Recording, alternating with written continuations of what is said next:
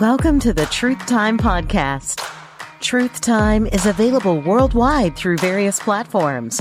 Podcast, local radio, Facebook, YouTube, and now you can listen from the free Truth Time app, 24-hour stream. You can listen from your phone, have Alexa play us, and even take us with you in the car. Now for a shot of truth with no chaser. Here's Trey Searcy with today's podcast. Hey, welcome back. This is going to be our third installment of the Studying the Terms series. We began with the word atonement. Next was forgiveness. Today is righteousness, leaving justification and reconciliation still to come. It's not wise to conflate these words. When we do so, they lose their flavor, their original meaning. Instead of conflating and redefining these words as some have chosen to do, in this series, we are isolating these words and allowing them to define themselves. In part 1, we showed that atonement is God's prescription for forgiveness. We demonstrated with Scripture how that forgiveness automatically and immediately followed atonement. It's important that we understand these necessary components of salvation. We who follow Paul as our apostle know that God would have all things to be done decently and in order. 1 Corinthians 14:40. God's order has not changed. The requirements when dealing with these words and their order, they're the same. This is why the way in which complete reconciliation between God and man is achieved. God has a perfect prescription for salvation for falling man. There's an order. There's an order to follow. It's laid out plain. It's laid out clear in Scripture. We just have to set aside our prejudice and our predilection and agree with God. First, atonement is needed, which immediately results in forgiveness. We covered forgiveness last week in the second part of the series. After forgiveness is achieved, the righteousness which comes by faith is required. So let's get into that. Today we welcome you to part 3. And by the way, all parts, each podcast will eventually be posted in blog form at the website. Now, we've already gone over some scriptures that prove that forgiveness does not mean not guilty. Quickly, here they are again. Exodus chapter 34, verse 7. We read, "Keeping mercy for thousands, forgiven iniquity and transgression and sin, and that will by no means clear the guilty." That's Exodus 34:7. And in the book of Numbers, we showed you chapter 14, verse 18, "The Lord is long-suffering and of great mercy, forgiven iniquity and transgression, and," here it is again, "and by no means clearing the guilty." So it should come as no surprise that a person cannot be guilty and righteous at the same time. Let's take a look at how King David described unrighteous Israel and their forgiveness. And notice that even though they were forgiven, they were never declared righteous. There's a reason for that. Psalm chapter 78, starting with verse 36. "Nevertheless, they did flatter him with their mouth, and they lied unto him with their tongues. For their heart was not right with him, neither were they steadfast in his covenant. But he, being full of compassion, forgave their iniquity, and destroyed them not. Yea, many a time turned he his anger away, and did not stir up all his wrath." Don't miss it here. God repeatedly became angry with Israel because they were unrighteous. He also repeatedly reconciled himself to Israel by forgiving their sins after each atonement sacrifice. Don't miss it. That's how reconciliation functioned before the cross. Israel repeatedly took God's forgiveness toward them for granted. God's forgiveness never made Israel righteous.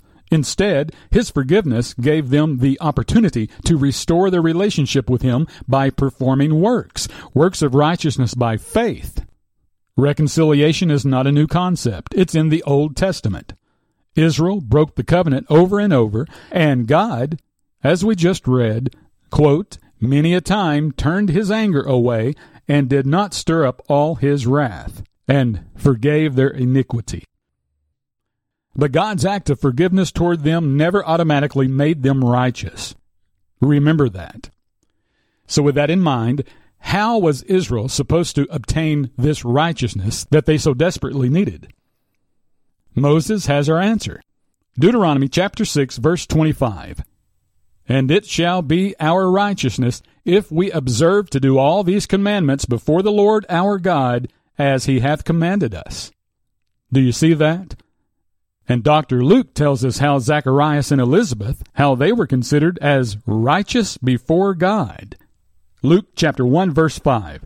There was in the days of Herod, the king of Judea, a certain priest named Zacharias, of the course of Abia, and his wife was of the daughters of Aaron, and her name was Elizabeth.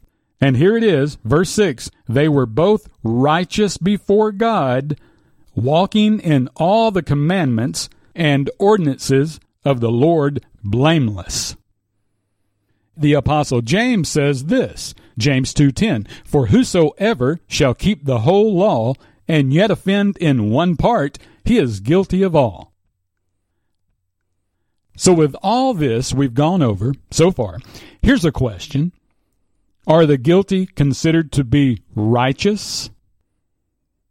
Well, it's impossible to be both righteous and guilty at the same time. If forgiveness alone does not clear the guilty, and the guilty are not righteous, then it is impossible for righteousness to be imputed solely on the basis of forgiveness. It's important that we understand this. Proverbs chapter 11, verse 6, the righteousness of the upright shall deliver them, but transgressors shall be taken in their own naughtiness. 2 chapters later, Proverbs 13:6, righteousness keepeth him that is upright in the way, but wickedness overthroweth the sinner.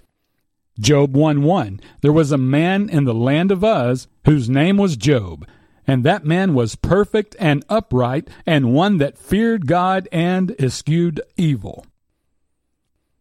What's the conclusion here? Let's think. Righteousness could only be obtained in obedience to God, which is by faith. Obedience, yes, but by faith. Righteousness is the opposite of wickedness, evil, and naughtiness. To be clear, righteous people don't need forgiveness because they are not guilty of anything that needs to be forgiven. Regardless of what some teachers are teaching, forgiveness does not and cannot also mean righteousness. No way. We're letting the Bible, not man, not books, we're letting God define this for us here today. Righteousness has always been and will always be by faith through obedience. I repeat, righteousness, it has always been by faith through obedience. The two are linked. There is no indication anywhere in Scripture that even remotely implies that forgiveness automatically brings about righteousness. Nowhere. This skewed view, this distorted concept, is only found in the minds of some men, but not here in Scripture. A righteous person is not guilty and is without fault. Forgiveness is only needed for the guilty and at fault. Forgiveness alone has never made anyone righteous. Never. God forgave the world on the cross. The world is not righteous as a result of that forgiveness. Nowhere in Scripture is there an example of God's forgiveness automatically resulting in righteousness. Non-imputation of sin has never automatically resulted in the imputation of righteousness. The Scriptures make it clear that no one has ever been considered righteous without faith. This view has been promoted and used as a sort of an underhanded tactic to try to make others think that universal forgiveness results in universal salvation. It does not. Forgiveness alone will not save anyone. As always, today, righteousness is still required to obtain salvation unto eternal life. But the means by which we obtain that righteousness has changed. To be righteous, faith and obedience are still required. But today, we obey the gospel by faith. Romans 16:25, now to him that is of power to establish you according to my gospel, Paul speaking, and the preaching of Jesus Christ according to the revelation of the mystery, which was kept secret since the world began. Verse 26, but now is made manifest, and by the scriptures of the prophets, according to the commandment of the everlasting God, made known to all nations, for, here it is, the obedience of faith. Our faith is counted as righteousness. Romans 4:5, but to him that worketh not, but believeth on him that justifieth the ungodly, here it is, again, his faith is counted for righteousness. Obedience to the gospel, that's never changed. Romans 6:16, know ye not that to whom ye yield yourselves servants to obey, his servants ye are to whom ye obey, whether of sin unto death or of obedience unto righteousness. Verse 17, but God be thanked that ye were the servants of sin, but ye have obeyed from the heart. There it is again. Ye have obeyed from the heart that form of doctrine which was delivered you. He doesn't stop there. Verse 18, being then made free from sin, ye became the servants of righteousness. Romans 9:30, what shall we say then? That the Gentiles, which followed not after righteousness, have attained to righteousness, even the righteousness which is of faith. You see, it isn't about our righteousness. Instead, by faith, we are made the righteousness of God in Christ. 2 Corinthians 5:21, for he, God, hath made him, Christ, to be sin for us, who knew no sin, that we might be made the righteousness of God in him. When we hear and believe the gospel of our salvation, faith, we trust Christ to have completed everything necessary for our salvation, obedience, which results in our being made the righteousness of God in Christ. With all that said, we should address imputation. Righteousness was imputed to Abraham by faith. Guilt was imputed to Israel for breaking the laws of God. To impute is simply to reckon or to lay to the account of. Imputation, all by itself, does not carry the implication of what is being imputed. Context tells us that. Likewise, the act of not imputing something does not automatically result in the act of imputing something else. So to make the claim that where trespasses are not being imputed, righteousness must be imputed is error. This is by no means an either-or thing. Non-imputation of trespasses does not automatically result in the imputation of righteousness. Again, it's a distorted doctrine that only exists in the mind of some men, but found nowhere in Scripture. In order for trespasses not to be imputed, atonement is an absolute. Atonement is necessary. In order for righteousness to be imputed, faith is necessary. Atonement and faith are different. Paul says this concerning Abraham's faith, Romans 4:22, and therefore it was imputed to him for righteousness.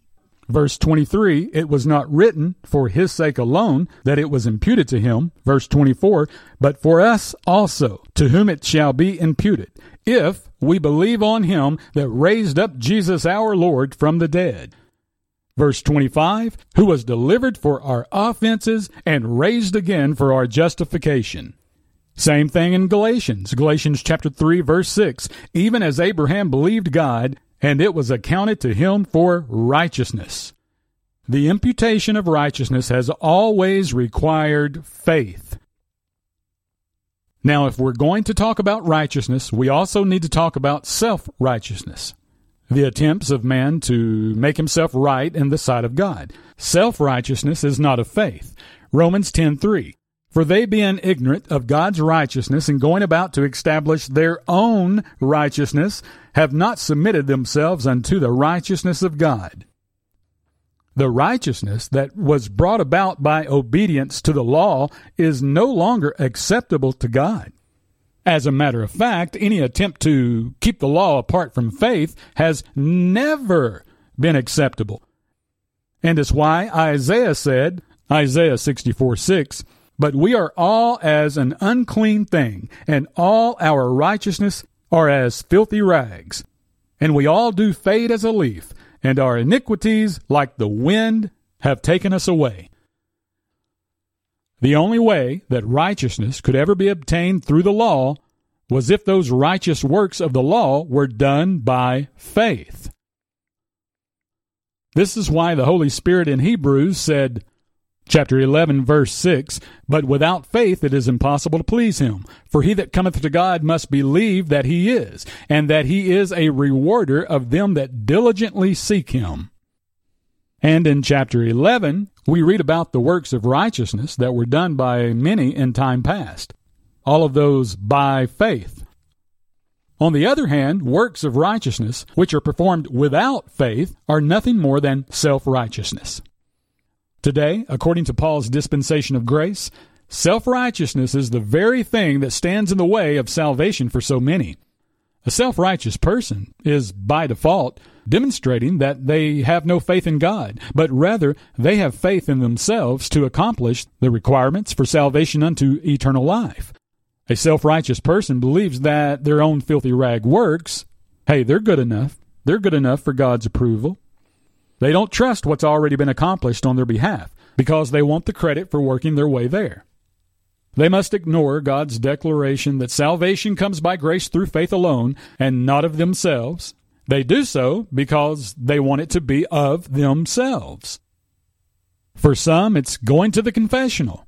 For others, it's making a fair show of the flesh down at the altar in front of the congregation. Or bragging about their charity work and trying to convince everyone of what a good person they are. For some, it's about how incessantly they recite how much they love everyone. For others, it's about claiming credit for getting their sins forgiven. Or making a historic name for themselves amongst their peers as someone to be revered. As most of you know, self-righteousness is a pandemic of epic proportions throughout all nations, religions, denominations, and sects. Even the atheists are self-righteous. They believe they're better than all of the religious people. The Pharisaical mindset has never left us. Self-righteousness wants to be seen as going viral. Little does it know that it already is. It's a virus, all right. A virus that only the grace of God can cure. But most often, the self-righteous want no part of the cure because the flesh relishes in that attention it receives. As we conclude, let's quickly recap what we've covered so far in this series. We've discussed what is and has always been required for salvation. Salvation unto everlasting life for Israel, and salvation unto eternal life for us. Time past and but now. We covered the atonement that is required for the forgiveness of sins and proven with Scripture that forgiveness is automatically granted upon the acceptance of the atonement, and it happens immediately. We've talked about forgiveness, what it is and what it isn't. We've talked about how forgiveness doesn't automatically remove guilt, nor does it automatically bring righteousness. Next time, we're going to discuss justification. We'll study what justification is as well as what it is not, and its direct correlation to righteousness. We're going to put to bed the notion that forgiveness and justification are the same thing, synonymous with one another, or that they are interchangeable terms. They are not. By the time we're finished, we believe that you'll have a clear understanding of God's reconciliation, how it works, and why it works, the way God has always intended. As ministers of reconciliation, we need to learn the mechanics of God's prescription for the salvation of mankind. In knowing these things, we become more worthy of bearing the title Ambassador for Christ with the ministry of reconciliation. The Truth Time Podcast, designed for Bible enthusiasts and critical thinkers. A Wisconsin listener wrote, "In a world saturated with limited forgivers, it is nice to have a place where I can hear God's word of truth rightly divided. We are especially thankful for the emphasis on Paul's ministry of reconciliation. It has cleared up much for me and several members of my family." Be sure and go to our website and download the free app. Then you can enjoy an endless supply of podcasts from our 24-hour stream. For Bible questions and comments, call toll-free 1-888-988-9562. Join us on the next Truth Time podcast for another shot of truth with no chaser.